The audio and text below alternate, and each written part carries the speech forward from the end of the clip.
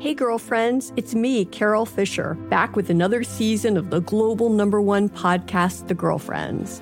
Last time, we investigated the murder of Gail Katz. This time, we're uncovering the identity of the woman who was buried in Gail's grave for a decade before she disappeared. Join me and the rest of the club as we tell her story.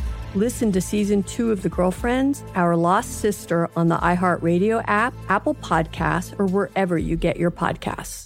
Hi, I'm Michael Rappaport. And I'm Kibi Rappaport. And together we're hosting Rappaport's Reality Podcast. We have a passion for reality TV, and we're inviting you into our living room. We're dissecting the drama, and we're giving praise to the single greatest form of entertainment on television today. That is right. Reality TV is the greatest form of entertainment on television today. Listen to Rappaport's Reality with me, Kibi Rappaport. And me, Michael Rappaport, on the iHeartRadio app, Apple Podcast, or wherever you get your podcast. Hi, this is Kurtwood Smith. You remember me from such TV comedies as That 70s Show and That 90s Show on Netflix. I'll never forget the words that my grandfather said just before he kicked the bucket. He said, "Watch how far I can kick this bucket." People ask me where I get my dad jokes from. I tell them to listen to the Daily Dad Jokes podcast. Listen to Daily Dad Jokes every day on the iHeartRadio app, Apple Podcasts, or wherever you get your podcasts. Bring a little optimism into your life with The Bright Side, a new kind of daily podcast from Hello Sunshine, hosted by me, Danielle Robay. And me, Simone Boyce. Every weekday, we're bringing you conversations about culture, the latest trends, inspiration, and so much more. I am so excited about this podcast, The Bright Side. You guys are giving people a chance to shine a light on their lives, shine a light on a little advice that they want to share. Listen to The Bright Side on America's #1 podcast network, iHeart. Open your free iHeart app and search The Bright Side.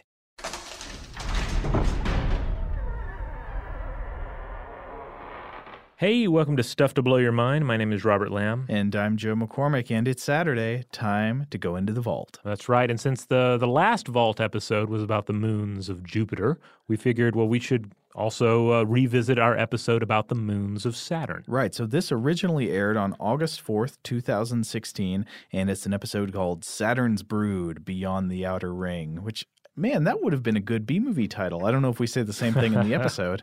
I think we do get into a little bit into films that take place on or around Saturn. I think we talk a little bit about Outland.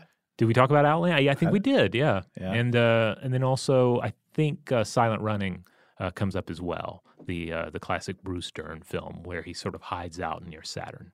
Man, what is wrong with our brains? The main thing we remember about every episode we do is what Sean Connery sci-fi movie we talked about in it. These are the Sean Connery-based guideposts that are just kind of tacked into the ground so we can revisit these episodes in the future. Coming soon on Stuff to Blow Your Mind, The Science of Zardoz. Okay, well, we shouldn't take any more time at the beginning here. Have fun with Saturn's Brood. Welcome to Stuff to Blow Your Mind from HowStuffWorks.com.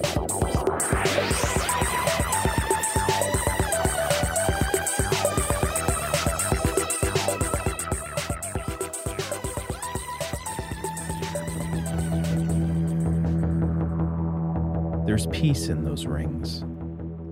As we spiraled into Jupiter, our orbit decaying rapidly inside the path of the sulfurous Io, we assumed that we and our Forest Dome bioarc were headed for the same fate as the old Galileo probe, through the fierce radiation belts, through the crushing gravity, into the Jovian atmosphere, and all the way down. But then something happened.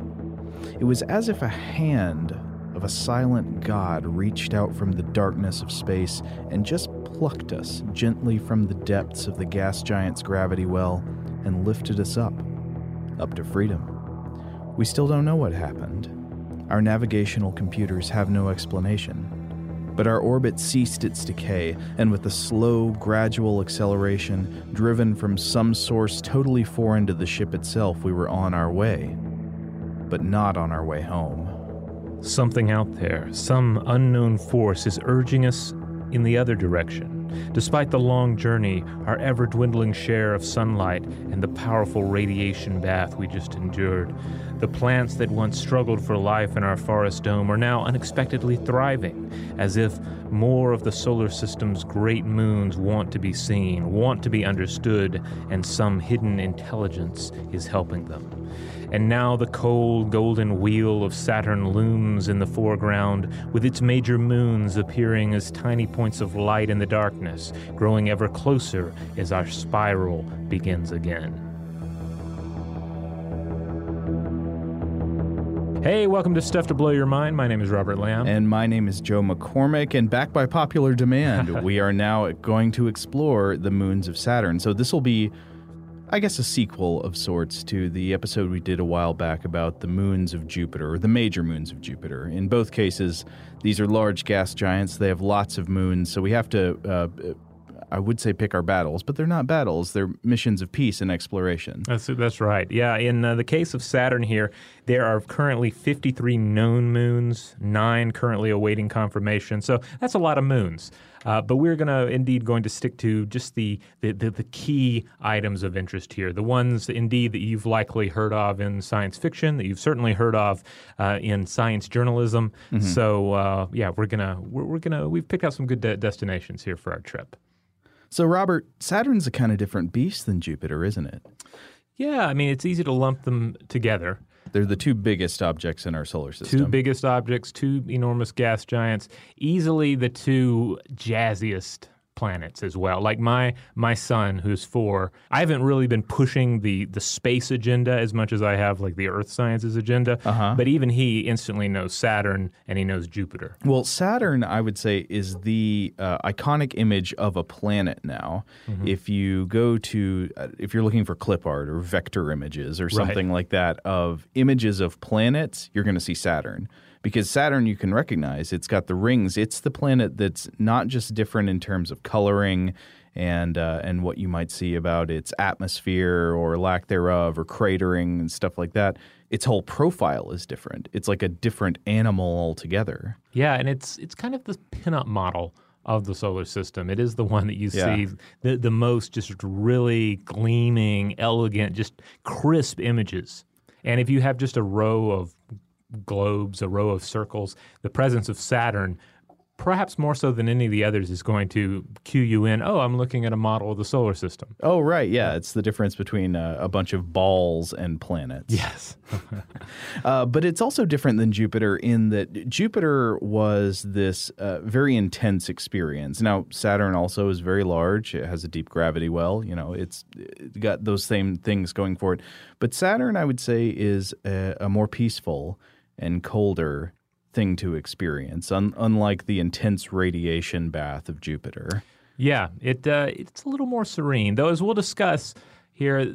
It itself is a very hostile world, and its moons are pretty hostile as well. At least to beings like us. At least to weak, fragile beings like us who can scarcely survive outside of a slim portion of our own planet's environment. Reading up for this episode, I was astonished to discover how excited scientists are about the possibility for life in a couple of Saturn's moons. Because when you think about life in our solar system beyond Earth, everybody always mentions Europa. That's the one that comes to mind. And for good reason. There's a lot of reason to want to study Europa from an astrobiological perspective, but Saturn has some really good moons going for it, and we're going to explore what's going on those moons today. All right, before we get into that, though, let's just roll through some of the basics about Saturn, just to give everyone a grounding in the planet that plays host to all of these wonderful spheres and ovals and occasional just lumps of rock.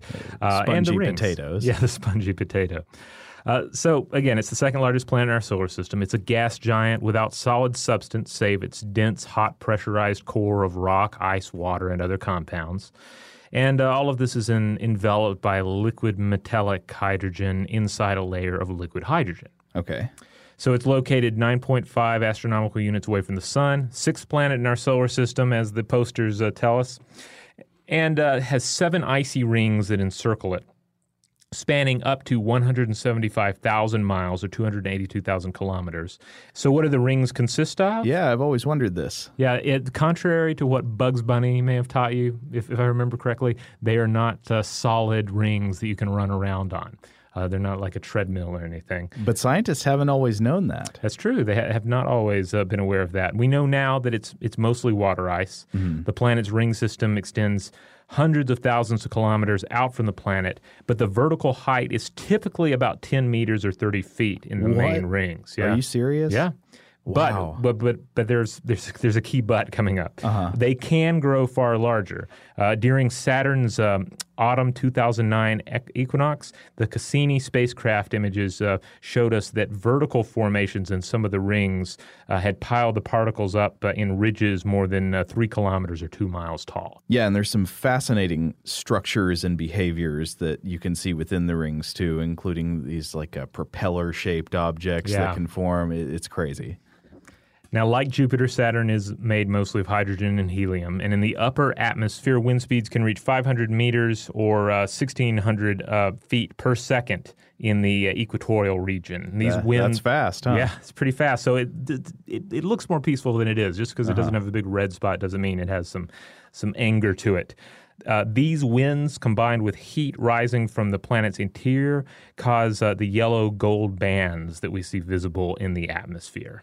But they're not as visible as the bands we see on Jupiter. Right. Yeah, it's not as angry. It doesn't look like somebody just poured a bunch of like red liquid into a swirling mixer bowl of pancake batter and blood. That is a great way to describe it. That's how I think of Jupiter. Yeah, this one is more just like pancake batter with some honey added. You know, there's a wonderful coincidence with the other episode that we recorded this week, Robert, which was the episode on the Library of Babel. Now, I'm not sure what the publishing schedule is going to be, but in the episode in the Library of Babel, we discussed how people in the Library of Babel seek out the Crimson Hexagon. That's right. And indeed, there is a hexagon on Saturn. It does not contain any books. It is not a room per se. Well, you don't know that. I'm pretty sure. But yes, if you look at I'm sure a number of people have seen images of this here. But if you look at various images of Saturn, there appears to be a hexagon at the top. Yeah, almost as if it has a little hexagonal hat, a little skull cap on. Yeah, and it's weird to look at because you're seeing this in nature. This is not obviously an object designed by anybody on purpose, but it's not circular. It's got these clear corners. Yeah, it's not the kind of shape that you would necessarily expect, but there is, of course, a very natural reason for this. This is caused by jet streams in the wind systems of Saturn. Basically, you have a region here that's bound on each side by different eddying storms. Mm-hmm. So it's the kind of thing, if you've ever met somebody who's playing with a lot of bubbles, you know, like doing a lot of bubble art. Not sure what you mean. Oh, bubble, like blowing bubbles and then sticking other bubbles, maybe blowing smoke into those bubbles. Okay, I'm not very familiar with this art form. Oh, you're not? Oh, well, it was big medicine on like Sesame Street and Mr. Rogers' Neighborhood back in the day, I believe. I've completely lost touch with my inner child. Oh, well, blowing big bubbles is a lot of fun. Uh-huh.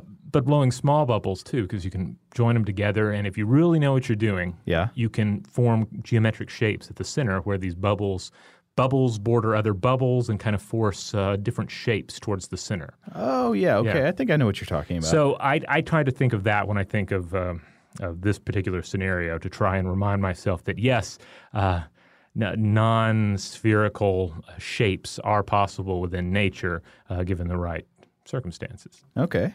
Now, another quick fact about Saturn here, a day lasts 10 hours, and a year, the time it takes for the body to orbit its central star, lasts 29 Earth years. Wow. And the planet's magnetic field is smaller than Jupiter's, but still 578 times as powerful as Earth's, shielding Saturn and many of its moons from the solar wind. Okay. Well, that's going to be important if we're talking about, I don't know, putting a colony there or something. Very important.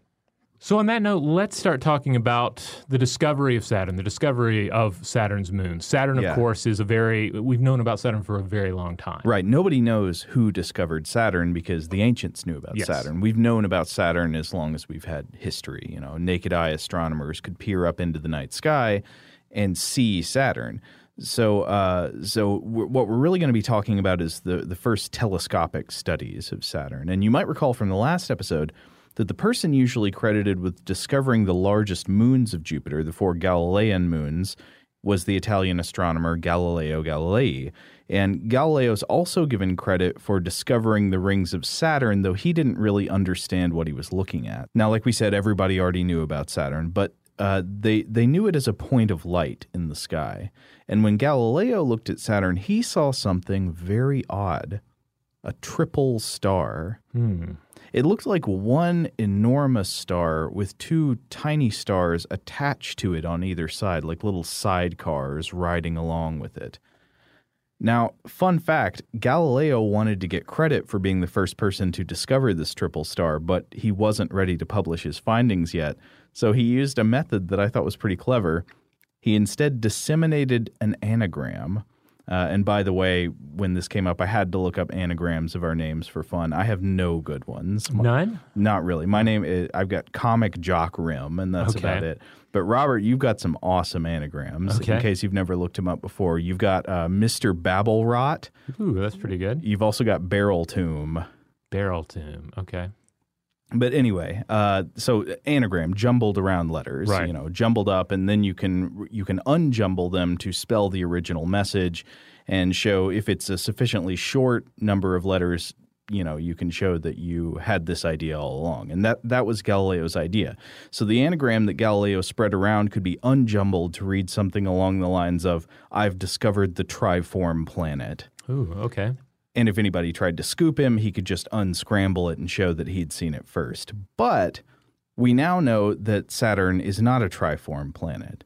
So who figured that out? Well, in 1655-56, the Dutch astronomer, mathematician, and all-around science guy, Christian Huygens, made a study of Saturn through a more powerful telescope, and he made his own discoveries. So by observing how the side stars of Saturn could disappear and then reappear, and this is something other observers had noticed too, Huygens realized that he was actually looking at a planet surrounded by a flat disk of rings. It could disappear because of what you mentioned about how flat it is, right? So it could be very bright when we're looking at it at an angle where the rings are reflecting up toward us, but when the rings suddenly turn to where they're pretty much perpendicular with our view, they completely disappear. Right. There's not enough surface to reflect anything. Yeah, it's like a lady in a hat with a wide brim. Depending on how she is holding her head, the positioning of her neck, you may or may not see the brim of the hat, and you'll see it to varying degrees. Yeah, so she tilts her head towards you, you see the brim. She tilts her head flat relative to your perspective, you don't really see much. And so Huygens observed that, but Huygens didn't know what the rings were made of. I think he actually thought they might be some kind of solid structure, maybe more like the Bugs Bunny example. And just try to imagine that in reality. Again, I love thinking about like when you had less information and just were trying to conceive of what the universe was like, solid rings around a planet. Yeah, I mean, based on the information available at the time, yeah, why not? Fascinating. But of course, subsequently we learned more about the rings of Saturn. Now, of course, Huygens discovered something else while studying Saturn, a moon. Nobody had seen any of the moons of Saturn up until this time, and he discovered the largest moon of Saturn, which is Titan, which is going to be a fascinating thing to explore in a little bit here. But then subsequently, other moons of Saturn were discovered by astronomers like Giovanni Cassini and William Herschel, and we're still learning more about Saturn's smaller satellites today. We don't know everything there is to know about Saturn's moons, and especially its smallest moons. Yeah, again, like I mentioned earlier, 53 known moons, 9 currently awaiting confirmation. So we're still figuring it all out. Now, we have actually sent exploration missions to Saturn. So there were several flybys, Pioneer 11, Voyager 1 and 2. They did flybys of Saturn, did a little bit of observation.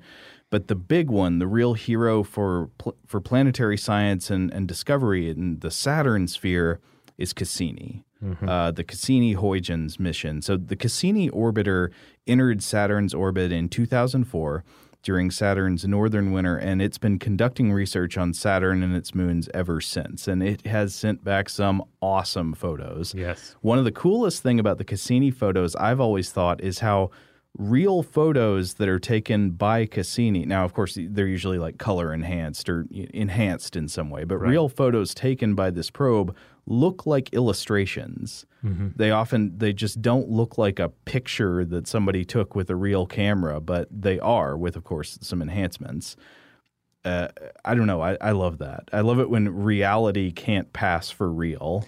Yeah, because the thing that you're photographing is so utterly unreal. Yeah. I mean, to our earthling conceptions, to everything that we have evolved to view here on this world. Yeah. And of course, another part of the Cassini mission was the Huygens probe, which went down, landed on Titan in 2005 after Cassini reached Saturn in 2004. And that also sent back some amazing imagery and made some fascinating discoveries that we will talk about in a bit when it's time to speak of Titan.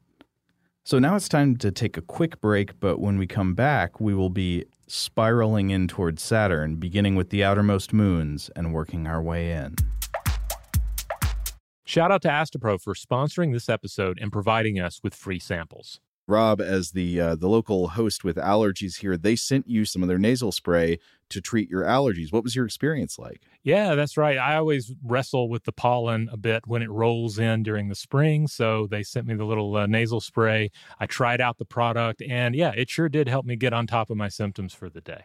And it's so fast-acting, it was already kicking in before I left the house. Astepro is a first-of-its-kind nasal allergy spray. It's the fastest 24-hour over-the-counter allergy spray. It starts working in 30 minutes, while other allergy sprays take hours. Astepro is the first and only 24-hour steroid-free allergy spray. Astepro delivers full prescription-strength indoor and outdoor allergy relief from nasal congestion, runny and itchy nose, and sneezing. Get fast-acting nasal allergy symptom relief with Astepro. Go to asteproallergy.com for a discount so you can get Astepro and go today. ASTEPRO allergy.com.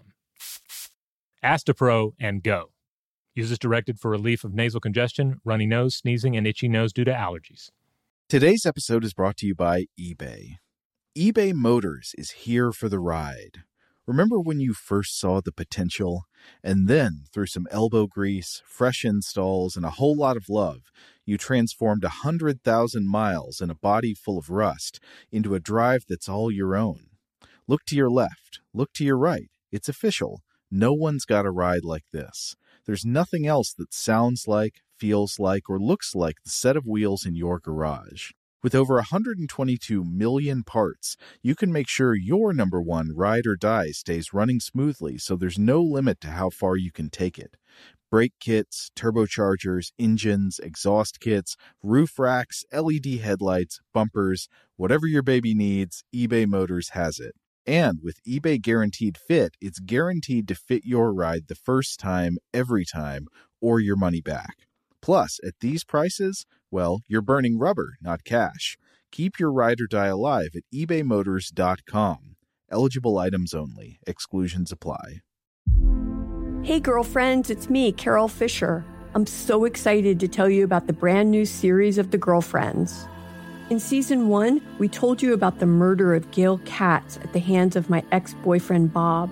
At one point, a woman's torso washed up on Staten Island and was misidentified as Gail. She spent 9 years in Gail's grave, and then she just disappeared. It's almost like it's become this moral obligation to find her. And that's what we're going to do. Find this missing girlfriend and tell her story. With the help of some of your favorite girlfriends from Season 1, like my producer, Anna. Oh my God. My friend, Dr. Mindy Shapiro. Hi, it's Dr. Shapiro, and I'd like to speak with the Deputy Medical Examiner. And of course, Gail's sister, Elaine Katz. Having no closure, it kills you. Join us as we try to solve a 35-year-old cold case. It's not going to be easy, but it's going to be one hell of a ride. What? I can't believe this. Listen to Season 2 of The Girlfriends, Our Lost Sister on the iHeartRadio app, Apple Podcasts, or wherever you get your podcasts. Hi, I'm Michael Rappaport. And I'm Kibi Rappaport. And together we're hosting Rappaport's Reality Podcast. We have a passion for reality TV, and we're inviting you into our living room. We're talking tea, we're dissecting the drama, and we're giving praise to the single greatest form of entertainment on television today. That is right. Reality TV is the greatest form of entertainment on television today. Here are some examples of what you'll hear from us on Rappaport's Reality Podcast. This is where we discuss all things reality TV, all things popular culture. And a little bit of Rappaport's reality, the reality of us. We're figuring out. And if we had been recording these last 4 or 5 days, it would have been, the podcast juicy. would have taken a left turn.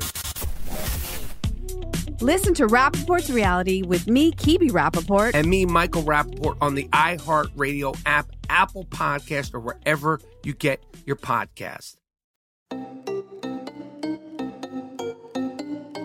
All right, we're back. Robert, it seems like we're coming up on a strange outer moon. Yes, in fact, we're coming up on the largest of the outer moons, Iapetus. Iapetus. Yes. Doesn't that sound Lovecraftian? Like something they would worship, a chanted name? Iapetus. Iapetus. You just want to invoke it, yeah. Named, by the way, for a Tartarus-bound titan. So it's nice, and it has a nice gloomy feel to it.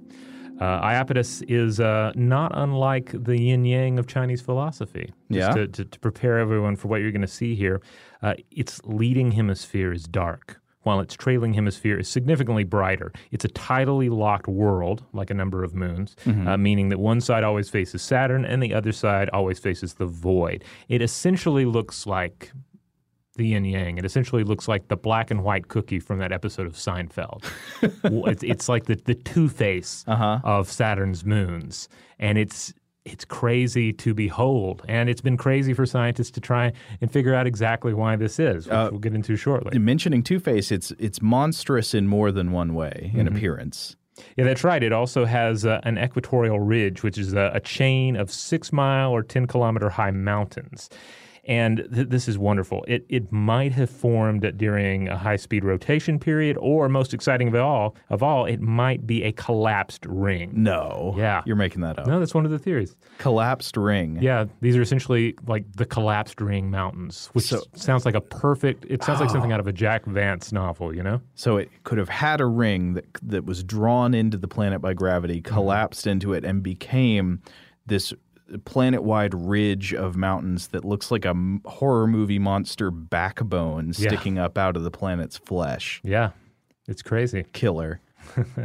Now it orbits at about a little over 2 million miles or 3 million kilometers away from Saturn, and it has probably, and this has probably protected it from tidal forces and melting episodes that would have resurfaced it. So it's far enough away from Saturn that Saturn's gravity is not warping it too much. Yeah, it's not heating it and causing the geological activity. Exactly. But you do have the strange dark and white side, and there have been 3 major theories over the years as to why one side is black and the other is white. Okay, hit me. All right, so one theory is that Iapetus may be sweeping up particles from the more distant dark moon Phobos and steadily renewing this dusting to cover up all but the newest craters. Okay, so that's one possibility. Okay. Another one is that ice volcanism may be distributing the dark materials. We're talking volcano-like eruptions of hydrocarbons, perhaps due to chemical reactions that are in turn caused by solar radiation. Oh, nice. So you've got a planet that's half covered in soot, sort of. Yeah. Now, the third theory, and this is the one that is backed up by a lot of data from 2007's Cassini flyby, and that is that thermal segregation is going on. So, and what is that? So, yeah, this is how it works. It takes the moon as long as 79 days to rotate around Saturn. And if some dark material made its way to the moon at some point in the past, perhaps tying into the first theory, then the long periods of solar exposure on the dark side would have caused the dark material to heat up and volatile, icy materials within the dark to sublime out and retreat to colder regions. The bright regions become brighter and the dark regions get darker. Ah, okay. So it's sort of a slow attrition. Yeah. Okay, so Iapetus is a fairly small world, right? It's about 1/7 the mass of Pluto, about 40% the width of Earth's moon. But what is the life potential, I want to know? That's our main question with all these, right? Yeah. That's the one thing we want to know on each of these. Is it possible that there's some sort of life clinging to this little moon? Now, we know that the planet itself is probably alive, and it's a curled-up movie monster that's going to unfurl with its backbone finally sinking in as it stretches its back out and raises its claws. But assuming that's not the case and it's just a rock in space, what's the hope that there's life on it? Very, very little. Yeah. Very little hope for life here. Despite the insistence by various UFO groups that there are domed cities or other such constructions here. What? Well, if you look closely enough and you want it enough, you can find domed cities on just about any world. Ain't that always the case? Yeah. Could we put a colony there, though? If it were entirely self-contained and we had the necessary technology, of course, possibly. But you get down to the fact that there are worse and better places to consider in the neighborhood. Okay. But it wouldn't be like trying to put a colony on Io or something. No. It's like you could do it, but there are better places. Yeah.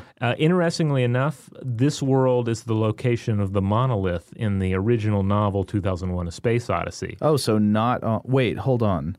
They moved the monolith on Earth's moon, or the monolith on Jupiter, in orbit around Jupiter? Right. In the movie, it's in orbit around Jupiter. Okay. But in the book, it was Saturn. But in making 2001: Space Odyssey, they couldn't get the models to look right for Saturn's rings, so they changed it to Jupiter. Huh. Yeah. That's interesting. I didn't know that. Yeah. It's interesting to look at the media, the fictional attention that has gone to Saturn versus Jupiter. Mm-hmm. And I feel like Saturn is often – it's almost like Saturn is the heaven of our science fiction dreams of our future solar system. Yeah. And Jupiter is more the hell. Jupiter – or at least the limbo. Yeah, like Jupiter is where you have the Jovian moons. That's where you put weird bases and weird colonies and mining colonies and maybe prisons. Saturn, for the most part, it seems like there's a lot of dreamier stuff going on there. Yeah.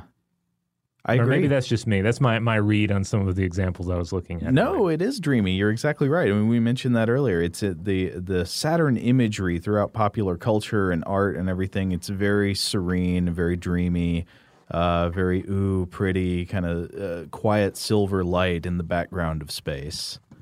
Now, we're going to do a quick flyby of the next moon because it doesn't seem like there's a whole lot to see there, but it is worth pointing out as a strange landmark in the sphere of Saturn, and that's the moon Hyperion. Yes, Hyperion, despite its wonderful name, despite whatever you might expect of it based on Dan Simon's wonderful Hyperion books, which, by the way, do not take place on this Hyperion. I think it's alluded that a distant exoplanet named Hyperion is colonized by individuals who are originally somehow tied to Hyperion in our solar system, but totally different things. Because Hyperion in our solar system, as it orbits around Saturn, is essentially a giant potato. Yeah, it's irregular shaped, and it's very small, about 1.1 times the mass of Earth's atmosphere. Not Earth, but the gas in the atmosphere.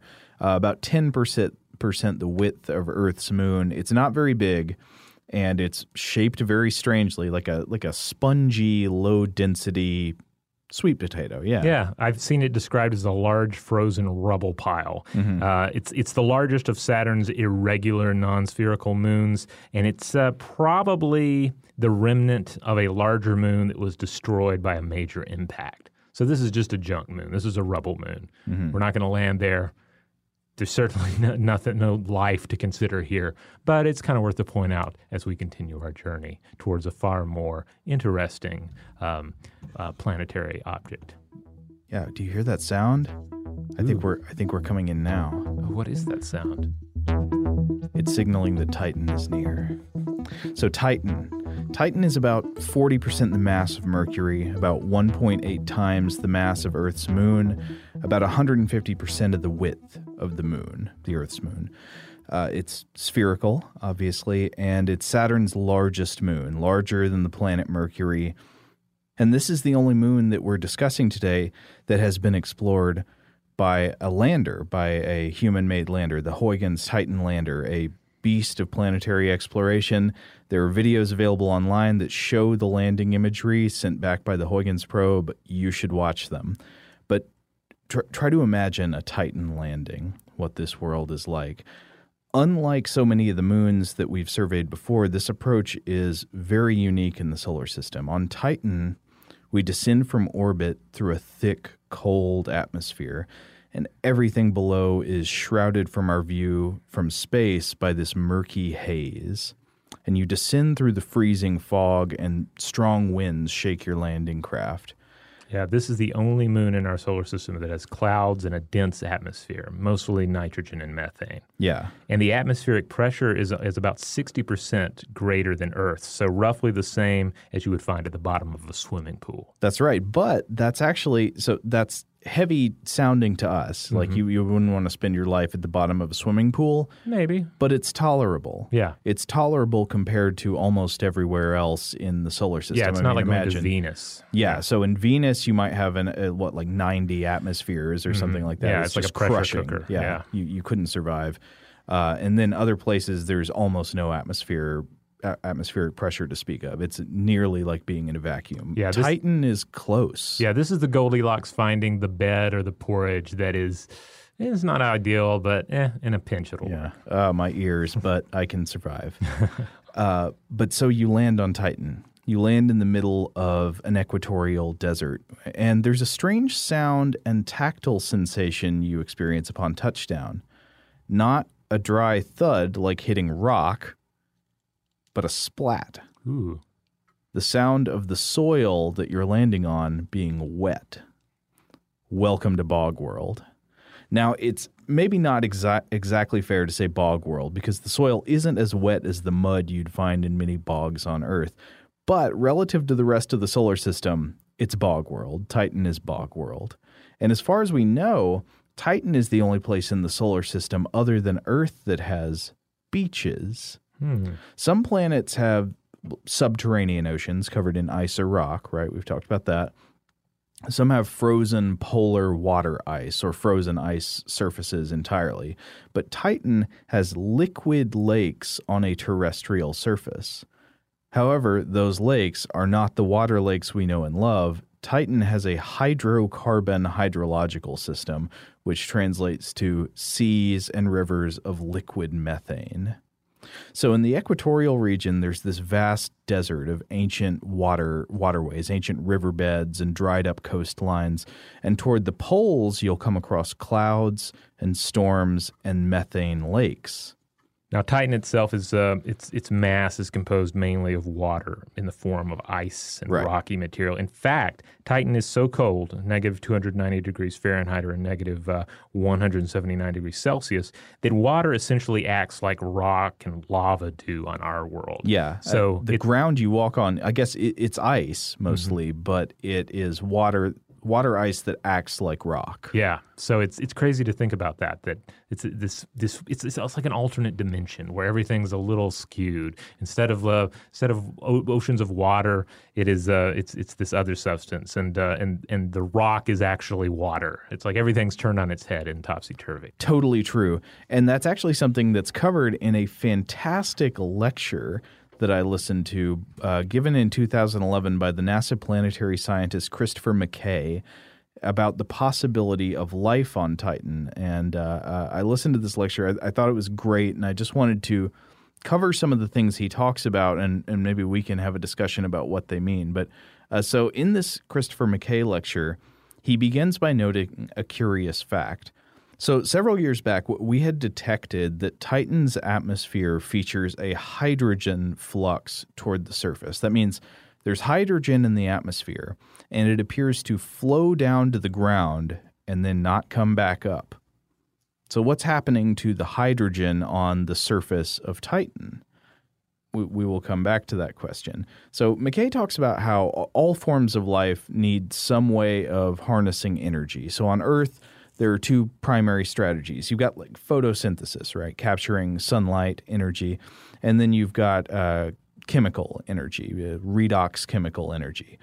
So life also needs several other things. It needs carbon, organic molecules to make its tissues out of for food and stuff like that. And it needs liquid water. And we've already discussed why that's a little problematic here. Exactly. So there is going to be no liquid water. And the main constraint on an environment being able to host life on Earth is the absence of liquid water. You can mess with all the other variables, and as long as there's liquid water there's still probably going to be something alive. This is why worlds with some form of liquid water are sort of the hot spots of solar system astrobiology investigation, like Europa, Enceladus, another moon of Saturn we'll get to in a bit, and the recently discovered spongy wet spots that appear seasonally on Martian soil. I don't know if you've read about that, but it's pretty cool. They found that there are some parts of the soil on Mars that seem to thaw seasonally. Yeah, so even if there's just occasionally liquid water, there's more hope than this world of Titan, which seems to just be ever in the freezer. Yeah, but McKay points out something interesting. It's not necessarily the compound H2O itself that's important, because there are plenty of worlds full of completely frozen water ice that don't seem to be good candidates for life. Life is ultimately a subset of chemistry. It's biochemistry. And that chemistry needs a liquid medium to take place in. Liquid is sort of like the canvas on which you paint the wonderful artistry of complex chemistry. So maybe it's not water that's the key. It's just liquid. It's the liquid phase of matter. So how about those methane lakes on Titan? In many ways, Titan is analogous to Earth. So Christopher McKay points out that like Earth, it has a nitrogen-based atmosphere. And if you're saying, wait a second, I thought we had an oxygen atmosphere. Oxygen's only about 21% of our atmospheric composition. About 78% of our atmosphere is nitrogen. And if our atmosphere were entirely oxygen, this would be a problem for you. At high concentrations, at regular atmospheric pressure, pure oxygen's toxic. It'll destroy your lungs. As we mentioned, it has roughly comparable atmospheric pressure. McKay compares it to being under 15 feet of water. That sounds about right compared to what you said, right? Being at the bottom of a swimming pool. Yeah. So it's not like Venus. It's not like Mars. It's not it's not the nicest place to be compared to what we're used to on Earth, but it's closer to Earth than anything else we're aware of. It has a hydrological cycle with clouds and rainstorms. Now, this is crazy. I don't usually think of anywhere except Earth having rain. Yeah, and here we're talking about methane rains, I assume. Yeah, methane, of course. So the methane is going to be CH4 raining down from the sky. And speaking of methane, Titan is rich with organic compounds. Now, this doesn't mean stuff that we know to be alive. Organic compounds are just a sort of group name for carbon-based compounds, like methane, that are very often associated with life, but they exist independent of life. You don't have to have life to make them, but if you want carbon-based life to exist, these compounds need to be around. But the biggest difference is temperature, right? So average Earth temperature is almost 200 degrees centigrade more than average Titan temperature. So it's like a cold twin of Earth. All this stuff that you see going on Earth, the hydrological cycle, the chemistry of the atmosphere, all that kind of stuff sort of has a cousin that happens on Titan, but it's the freezing cousin. It's the much colder cousin. And that kind of makes you wonder if one of Earth's main features, life, also has a cold cousin on Titan. Okay. So this is a situation where we're forced to not dream of an entirely different form of life, but to say life as we know it existing on a slightly different world. But basically, all things being equal, if the parameters were skewed a little bit, could a similar model of life still exist? Well, it'd be life as we know it in one way, but not in another. So it would be carbon-based life. So it's life as we know it in that sense. And we don't know of any other way that you could possibly build life, without carbon, though it could be possible. We just don't know. But it is completely unlike Earth life in that all Earth life is water-based, and this would be methane-based. Liquid methane-based, yeah. So it would be completely alien biochemistry in that sense, but not in the sense that we'd still have to imagine it's based on carbon, because carbon is the only chemical basis we can think of for building up the kind of complex molecules that we see in life. So what did the Huygens probe find when it landed on Titan? Did it find microbes? You can guess no, because we would have heard about that. Right. But it wasn't equipped to find microbes. So there could have been microbes there and it wouldn't have known. It's not like it came back. So Exactly. And that might be a problem if it did, because as we now know, it's very important to protect Earth from alien microbes. Yes. But a little bit about the science behind the Huygens probe. So when we sent the Huygens probe to Titan, we built it sort of like a raft, as a floating boat-like craft, because scientists thought that Titan was going to be covered in a surface-wide liquid ocean of methane. And the reason for this is because they were able to detect previously that the atmosphere was rich in methane. And atmospheric methane doesn't last forever. It gets slowly destroyed by radiation from the sun and transformed into other compounds. So you can't have a methane atmosphere that just hangs around for the entire lifetime of a planet, 4 billion years or however old it is since Titan was formed. So there has to be something on the surface to replenish it. And from this, they reasoned it looks like there's liquid methane on the surface of Titan, which is slowly evaporating, being processed, turned into atmospheric methane gas. And so they thought, okay, we'll drop a boat into these methane lakes and we'll see what happens. But instead of dropping into lakes, it dropped into the equatorial region of Titan, which was something more like a desert. But the probe was able to detect that it was not as totally desert-like as it first seemed. As we mentioned before, the ground is soft and damp, moist soil. And one instrument was also able to notice that methane steam was coming out of the soil where the relatively hot spacecraft was sticking into it. Okay. So if there's liquid all throughout the soil, this liquid methane throughout the soil on Titan, that seems like an analogy to what we experience on Earth, where pretty much anywhere there is moisture of any kind, you can find life. By analogy, it seems like if there's life on Titan, we should be able to find it all over the place. Even in the desert. Yeah, even in the desert, because even in deserts on Earth, if there's any water content whatsoever present, you're going to find some kind of life. Right. So in his lecture, McKay asks, okay, so if there's carbon-based life on Titan that lives in liquid methane instead of liquid water, how would we be able to look for clues of this? And one clue is looking at atmospheric engineering. So you've probably read about how in looking for exoplanets, they've theorized that one way we could look for life on exoplanets is by looking for oxygen, right? Because the presence of anomalous oxygen is a sign of geoengineering by organisms. Like our atmosphere is not 21% oxygen because of the physics of planetary formation. It wasn't like that when Earth was formed. Earth's atmosphere is 21% oxygen because it's full of critters like plants and cyanobacteria. Yeah, organisms change the atmosphere of our planet. Exactly. It's their waste. It's their waste product. It's their poop. So they, or I guess they're breathing out. I don't know. However you want to phrase it. They take in sunlight and CO2. They use the energy from the sunlight to split up the CO2, make body parts out of the carbon, and then spit out the oxygen as a waste product. And so you could look at the original oxygenation of Earth's atmosphere as this mass poisoning event. We just happen to be the kinds of animals that evolved to thrive amidst this mass poisoning and to work well with it. Today's episode is brought to you by eBay. eBay Motors is here for the ride. Remember when you first saw the potential?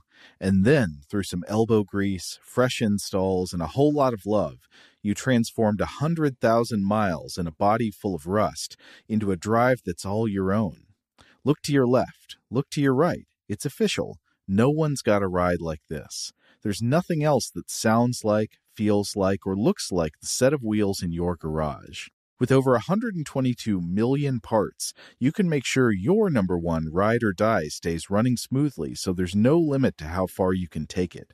Brake kits, turbochargers, engines, exhaust kits, roof racks, LED headlights, bumpers, whatever your baby needs, eBay Motors has it. And with eBay Guaranteed Fit, it's guaranteed to fit your ride the first time, every time, or your money back.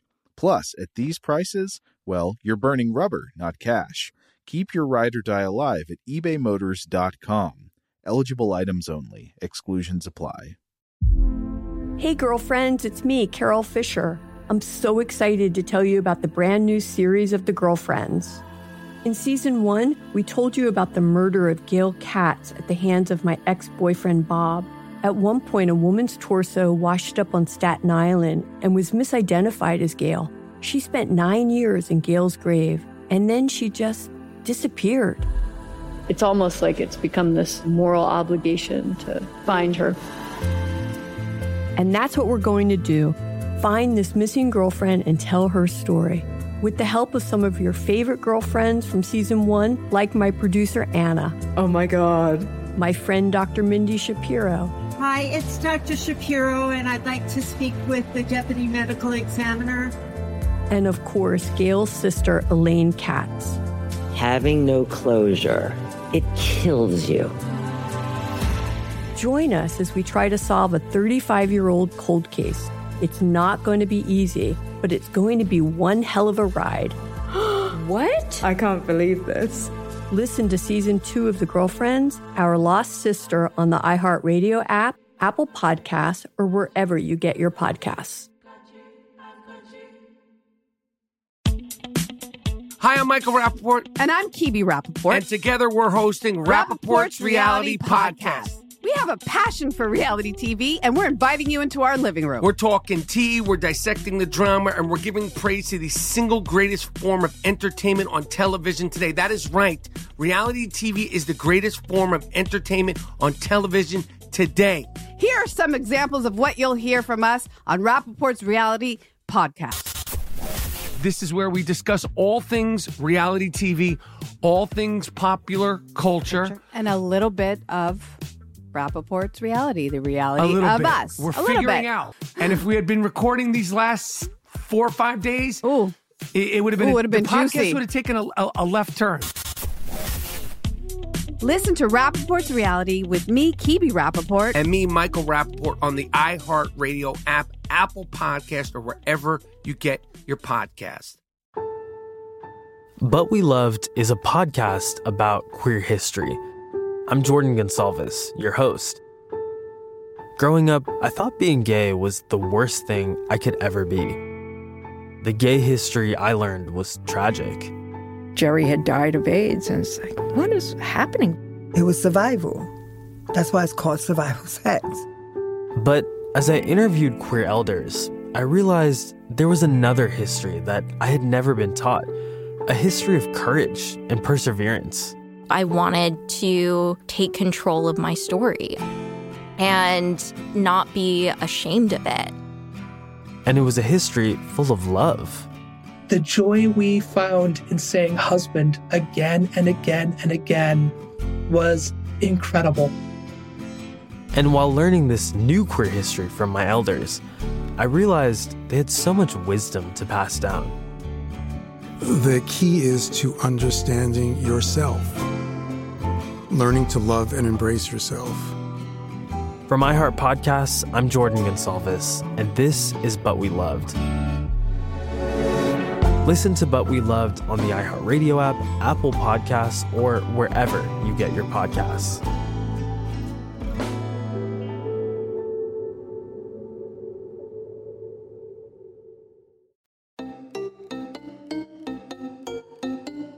So how could we look for similar clues on Titan?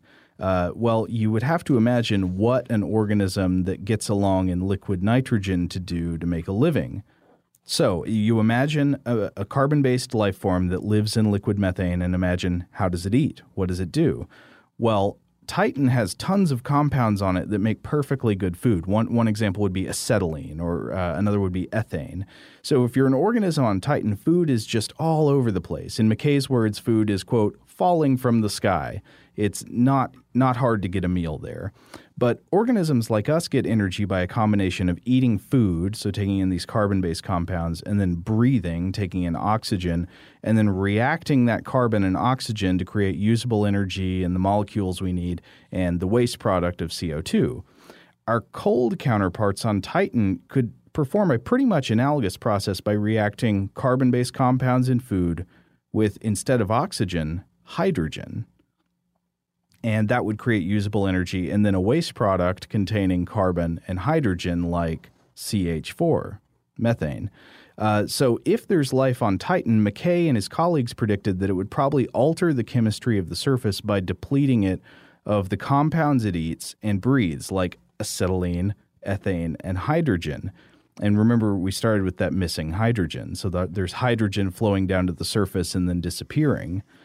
So the most fascinating possibility is that some kind of organism at the surface is consuming hydrogen, spitting out methane as part of its metabolism and respiration, and that's how it gets along. Now, this isn't proof, right? We don't know that there's something alive on Titan, but it definitely makes Titan worth a closer look. I think we should send more probes, right?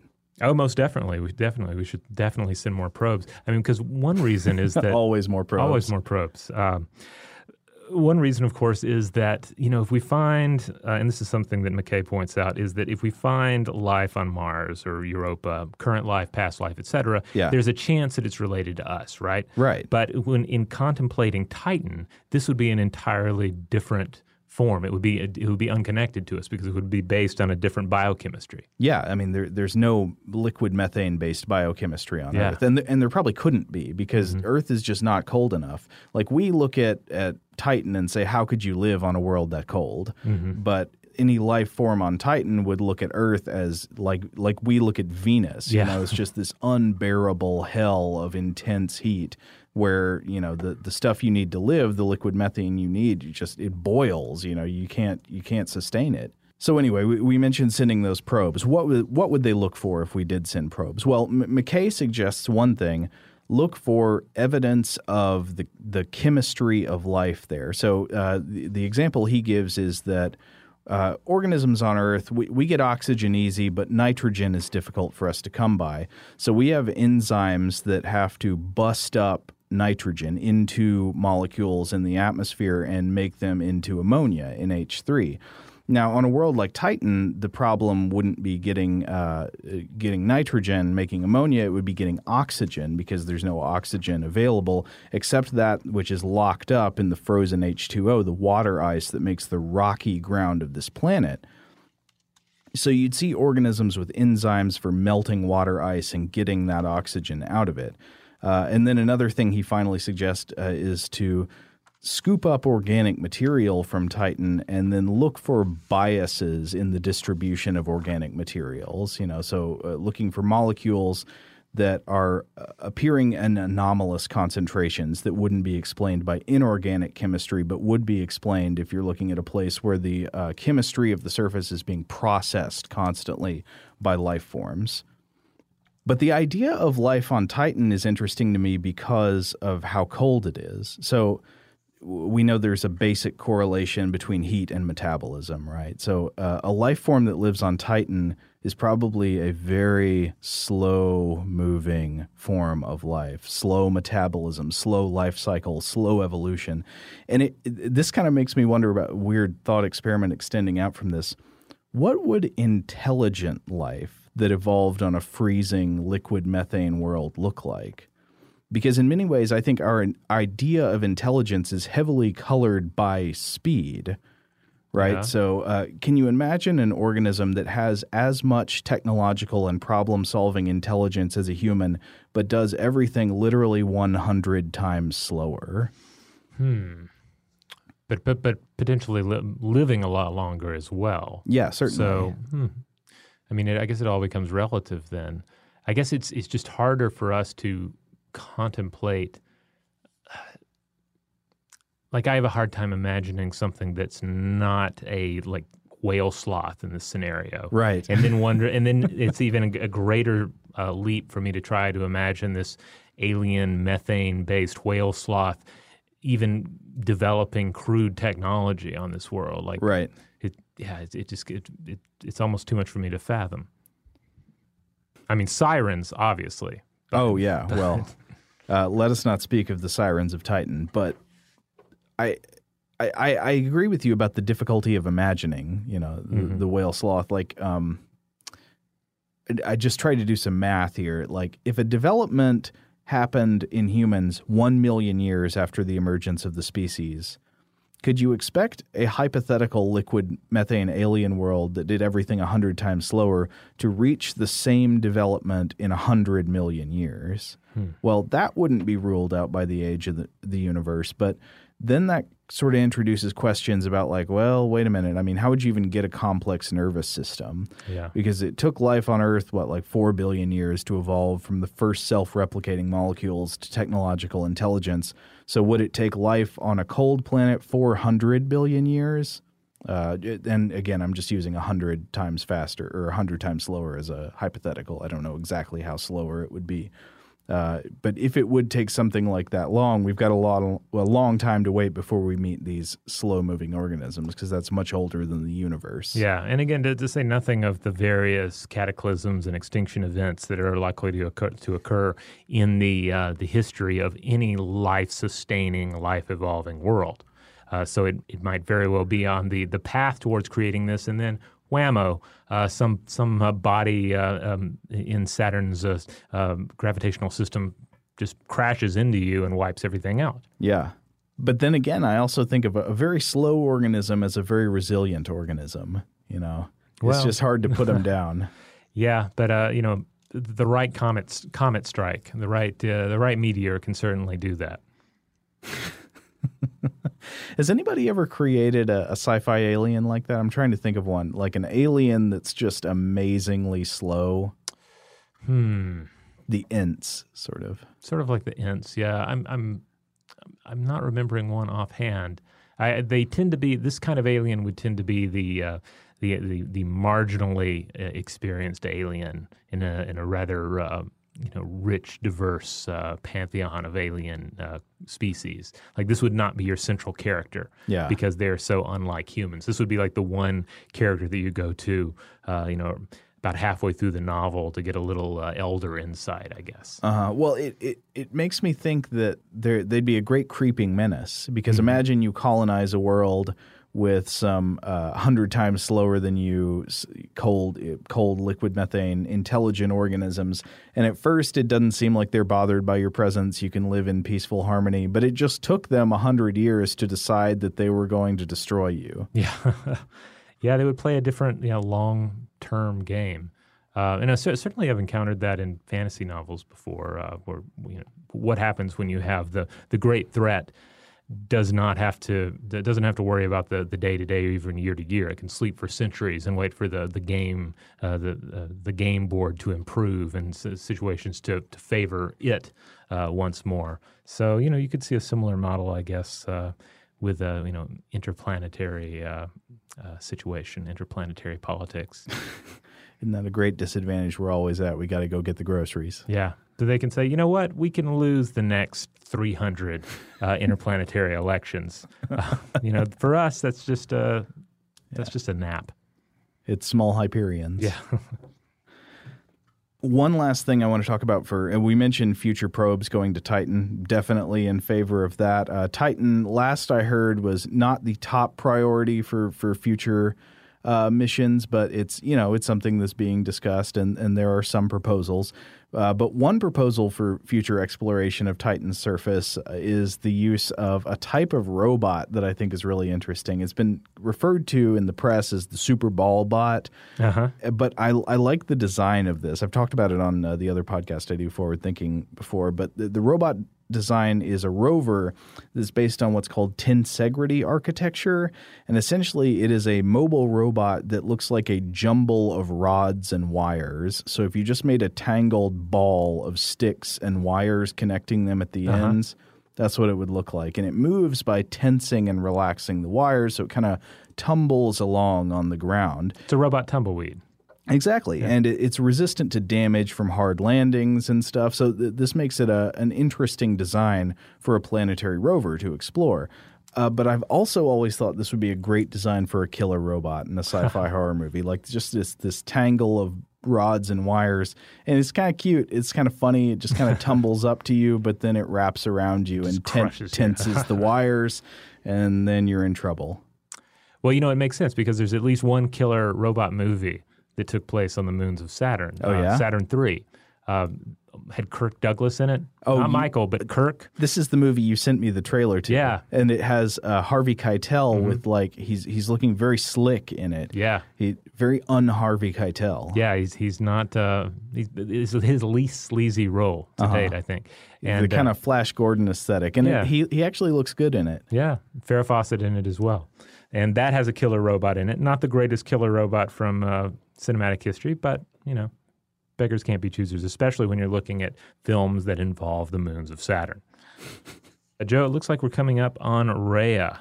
Yeah, that's right. So Rhea, after Titan, Rhea is going to seem like kind of a letdown. Rhea or Rhea, I've seen it said Rhea also. So Rhea, I don't want to downplay the beauty and majesty of this wonderful moon. And so it's the second largest moon of Jupiter, second largest after Titan. Of course, Titan being the largest. It's about 1/6 the mass of Pluto, more than 40% of the width of Earth's moon. It's spherical. In terms of life potential, there's not a whole lot going on here. It's a sort of almost half Luna-sized sphere of water, ice, and rock with relatively low density. In many ways, it's comparable to the next moon we're going to pass, Dione. And as far as surface features go, it's got craters, and it's essentially a serene, beautiful, cold sphere, cratered and silent. Okay.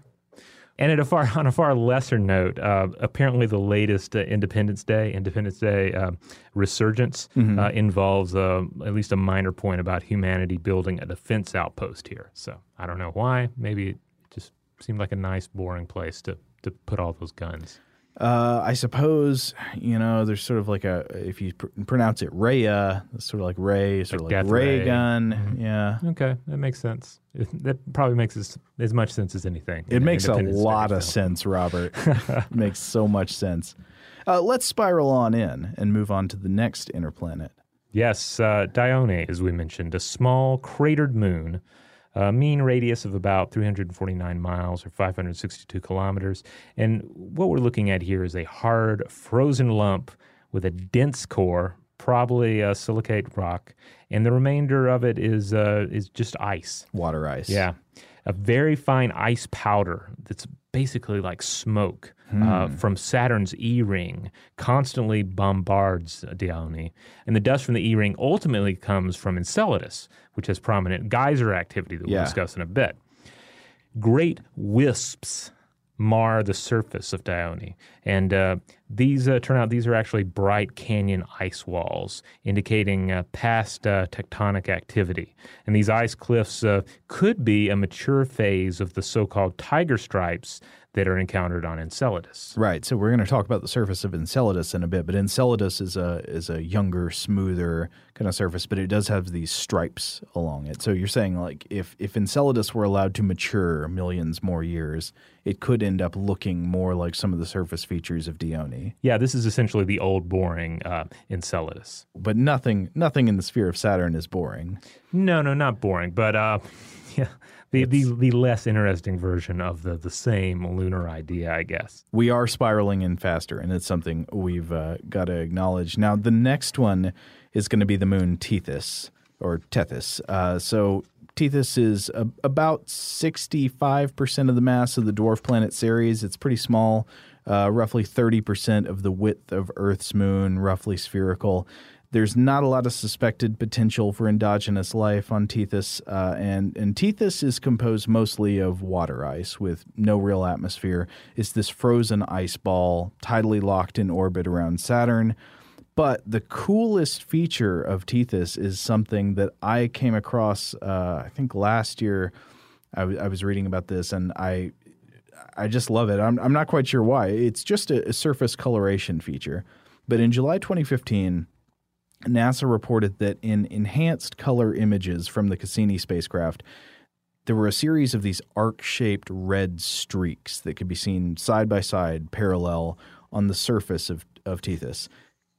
And it looks like Freddy Krueger slashed the moon with his glove. It wasn't the first time the arcs had been seen. They'd been spotted faintly visibly as early as 2004, I think. But this was the first time they were imaged really clearly. And it's fascinating because we're not positive what causes them, at least as far as I could find. And maybe somebody has a private theory somewhere, but I couldn't find that these are explained yet. They're probably geologically young, these red streaks, because they cross over older features like craters. But what created them and why are they red in color? Scientists don't know. So there was a NASA JPL press release from 2015 that mentioned speculation on that they could be maybe exposed ice with some kind of chemical impurities, or they could be outgassing from inside Tethys, but ultimately we don't know yet. All right, well, let's leave this moon behind us and move on to one that we've already discussed a little bit, and that is Enceladus, a moon about the size of Arizona. Yes, could fit within the borders of Arizona. Another way to imagine the circumference of this moon, it is not very large, is that if you were to punch a hole in the earth along the borders of the state of Texas, you could drop And why would you want to do that? Why so down on Texas? But just if you were to do it, take a cookie cutter, Texas-sized cookie cutter, punch out that part of Earth, you could drop Enceladus through the hole. So coming after some of the giants we've seen, like Titan and Rhea, you might be kind of underwhelmed by its size, but do not be underwhelmed because Enceladus is quite interesting. Yeah, one of the crazy features here is that Enceladus has hydrothermal vents that spew water vapor and ice particles from an underground ocean beneath the icy crust of Enceladus, and the plume material contains organic compounds, volatile gases, carbon dioxide, carbon monoxide, salts, and silica. And it's all expelled out to a distance 3 times the radius of Enceladus, and at a speed of approximately 800 miles per hour or 400 meters per second. It's a continuous eruption that continually refreshes the moon's surface. And it cloaks the entire moon in an enormous halo of fine ice dust, which then in turn feeds Saturn's E-ring, which we mentioned earlier. Right. So the E-ring is this outer ring around Saturn. You've seen those concentrated inner rings. The E-ring is more this great, vast haze extending outward from Saturn. And it's, it's cool. I love the jets coming out of the south pole of this planet. Feeding this, and there's an even cooler implication I want to mention in a bit. But there's another striking feature of Enceladus that you would notice long before your spacecraft sets down if you're landing on the planet. Enceladus is the most reflective large object in the entire solar system. It's like a bright mirror reflecting the sun straight into your eyes, and Enceladus may be alive. Not the planet itself, as we discussed with the Iapetus, but something within the planet. So Enceladus is believed to have a rocky core surrounded by a smooth, highly reflective ice crust, but in between them, evidence indicates the presence of subterranean oceans, much like other moons we observed around Jupiter. Now, I've seen claims of both global subterranean oceans and regional subterranean seas positioned under the South Pole.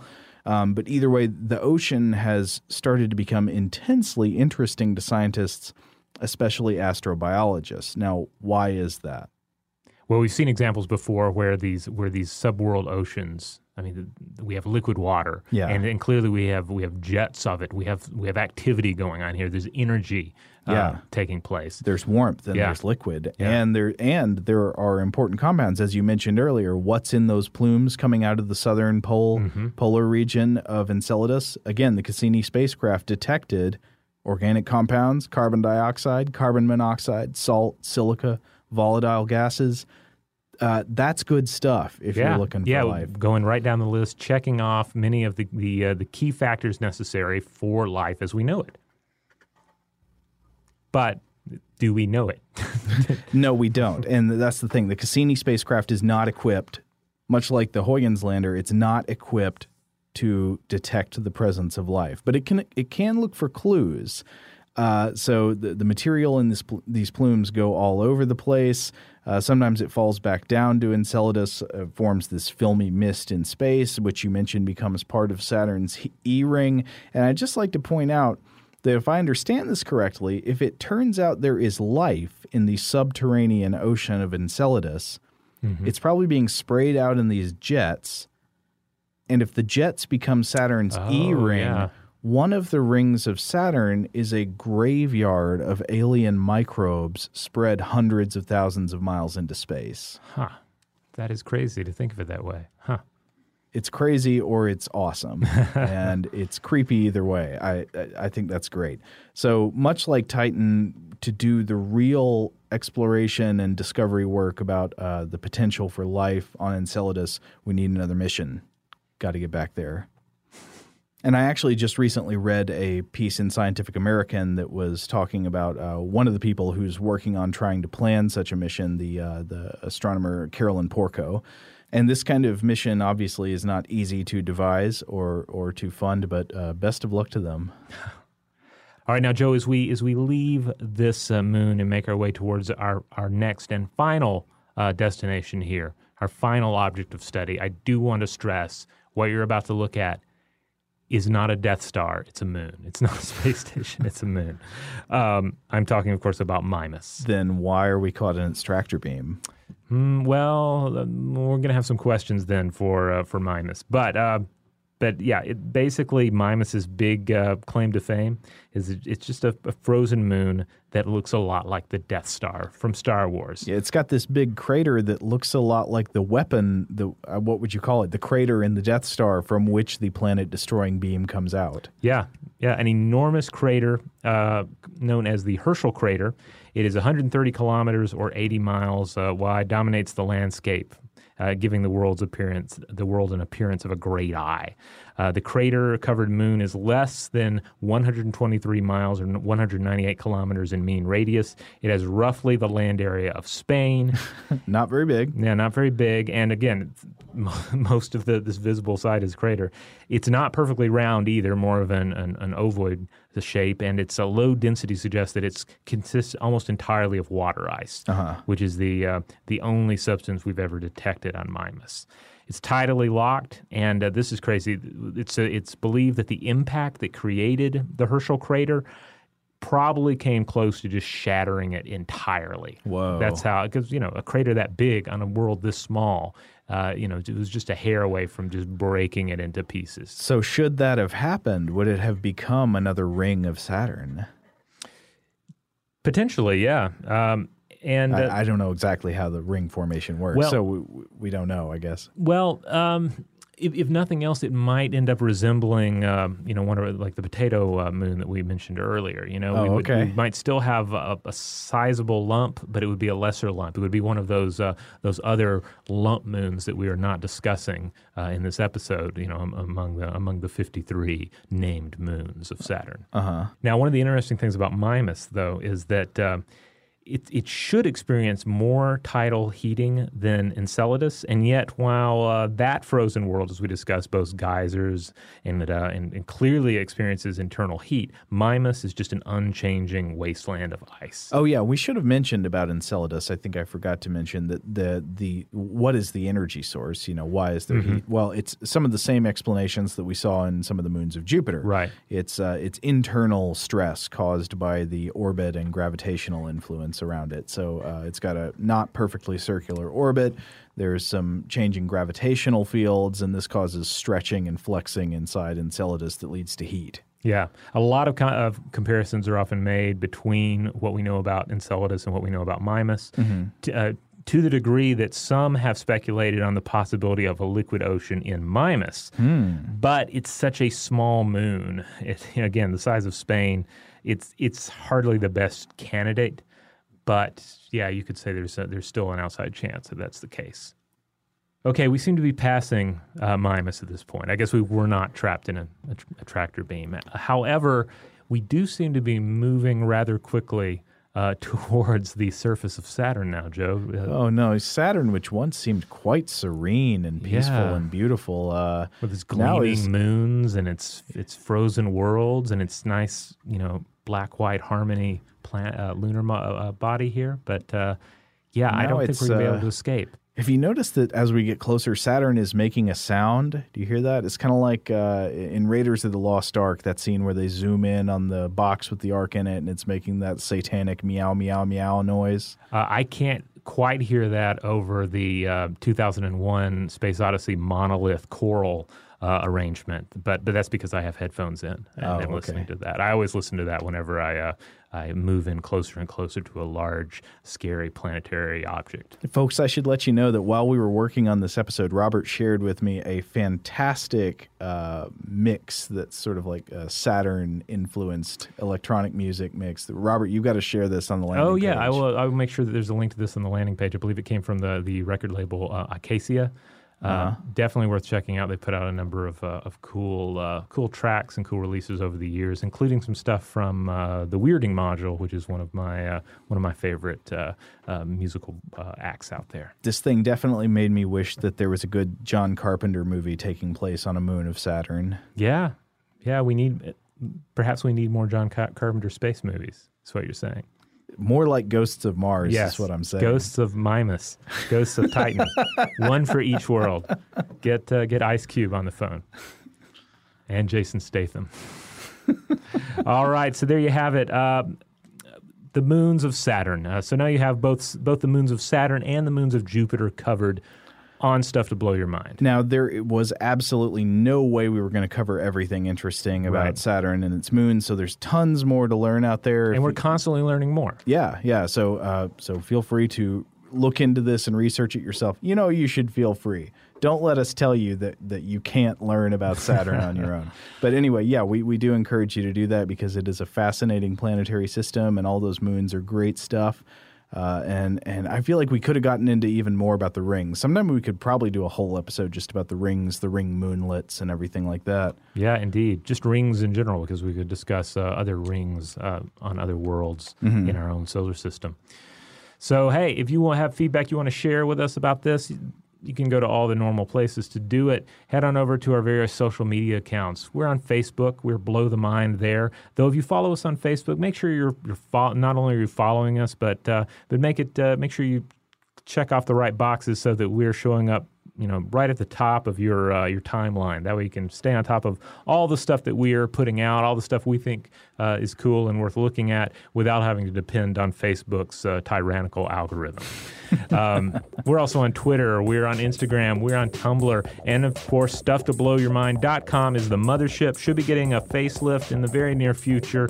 And we have all sorts of great content there, including all of the podcasts that we've ever done. And if you'd like to get in touch with us directly to let us know feedback about this episode or any others, or to let us know topics you'd like us to cover in the future, you can email us at blowthemind@howstuffworks.com.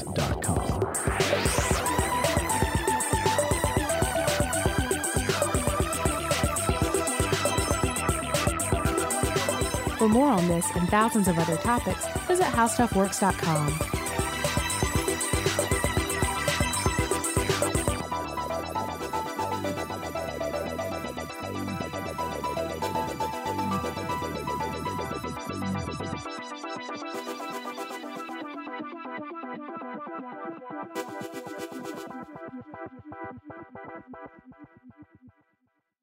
Today's episode is brought to you by Visible. The future of wireless is here, and it's transparent. Switch to Visible, the wireless company that makes wireless visible. Get a one-line plan with unlimited 5G data powered by Verizon, just $25 a month, every month, taxes and fees included. No hidden fees, no surprises, no, really. What are you waiting for? Get with the times and switch to Visible at Visible.com. Monthly rate on the Visible plan for data management practices and additional terms, visit Visible.com.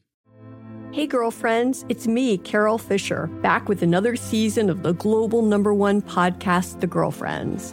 Last time, we investigated the murder of Gail Katz. This time, we're uncovering the identity of the woman who was buried in Gail's grave for a decade before she disappeared. Join me and the rest of the club as we tell her story.